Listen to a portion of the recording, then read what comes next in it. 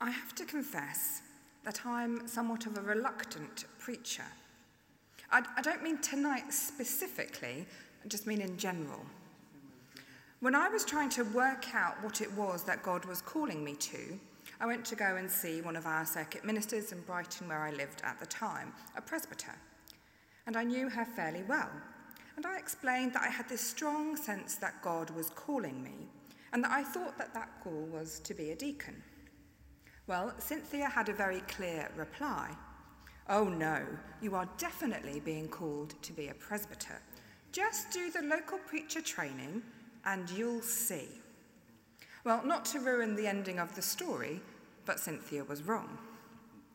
Somewhat reluctantly, I have to admit, I did follow Cynthia's advice and I did the local preacher training. And during it, I discovered that God was calling me to preach. He definitely was not calling me to be a presbyter, no offence. That just isn't who I am. But to preach, to share the word of God, the good news, yes, that was a calling that God did have for me. It's a calling that I would say I have been and I continue to grow into. There are several others here this evening who have similarly experienced a call from God to preach. Their stories will be different to mine, of course, but nonetheless, they will have stories to tell of from when they were initially called into this ministry of preaching. I don't know if any of you local preachers were reluctant preachers like me. Or perhaps you were the opposite, and enthusiastic and filled with joy at this call God had put on your lives. And of course, God doesn't only call preachers. We all have a call from God. Ephesians 4 says he appointed some to be apostles, others to be prophets, others evangelists, others to be pastors and teachers. And of course, we have a myriad of callings that God places on our lives. Just this morning, we recommissioned those who work with our children and our young people. Next month, we'll do the same for our pastoral leaders. God calls all of us and gives gifts to each one of us. What is it that God has called or is calling you to? What are the skills and the talents, the gifts that you have been given? Later on in our service this evening, our accredited local preachers are going to come up and reaffirm the commitments that they make in that role. And we will all be invited to commit to following the way of Christ and in all things to promote the glory of God. The words that Tony will say at that point are a reminder that we are to put God's glory before our own. Our calling is not for our own sake or for admiration or power or authority. The callings that God gives to us are so that we might point others to God, to give God glory always, always. In that epistle reading that Tony read for us, Paul is making the same point to the people in Corinth. Let the one who boasts, boast in the Lord. In our callings, we are to have humility. Having a call to preach, or to ordained ministry for that matter, or to have any calling at all, does not make us better than anyone else. I wonder if you had a sly smile at verse 26. Think of what you were when you were called. Not many of you were wise by human standards. Not many were influential. Not many were of noble birth. That may or may not be true of our esteemed local preachers here tonight. I wouldn't like to be the judge. But the point that Paul is making is the same today as it was then. The wisdom of the world is not God's wisdom. And the wisdom of God looks like foolishness to the world. When we proclaim Christ crucified, it is sheer folly. Or at least it is by the standards of the world. Who would follow a God who is killed on a cross? It's utter nonsense. Anyone with any sense can work out that God would rise above the things of this world, above the messiness and the pain and the grief. God would come on clouds with a show of force, a mighty warrior king winning battles with a crown of gold. Not as a baby, born in a stable to everyday people.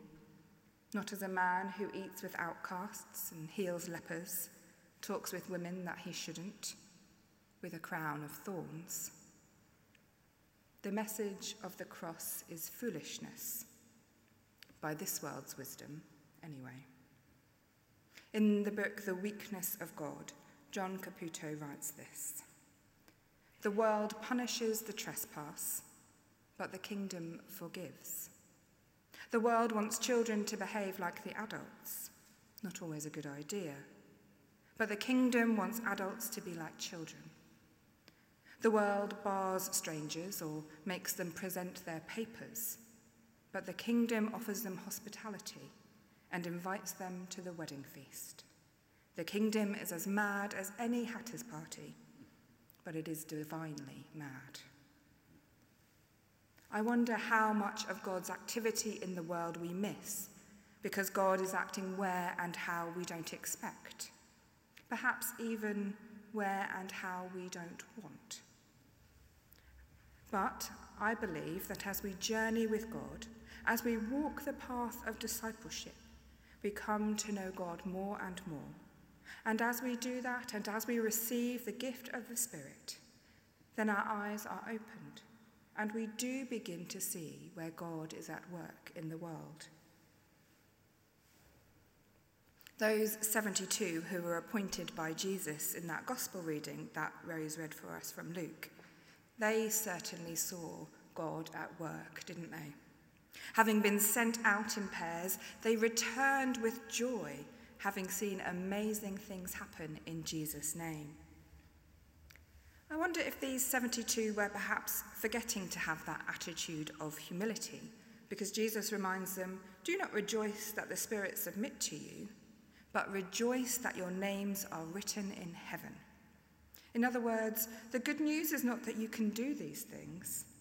The good news is that you have been saved by Christ, that your names are written in heaven. So perhaps a small correction was given to these faithful disciples. But along with it, Jesus gives an affirmation: "I have given you authority."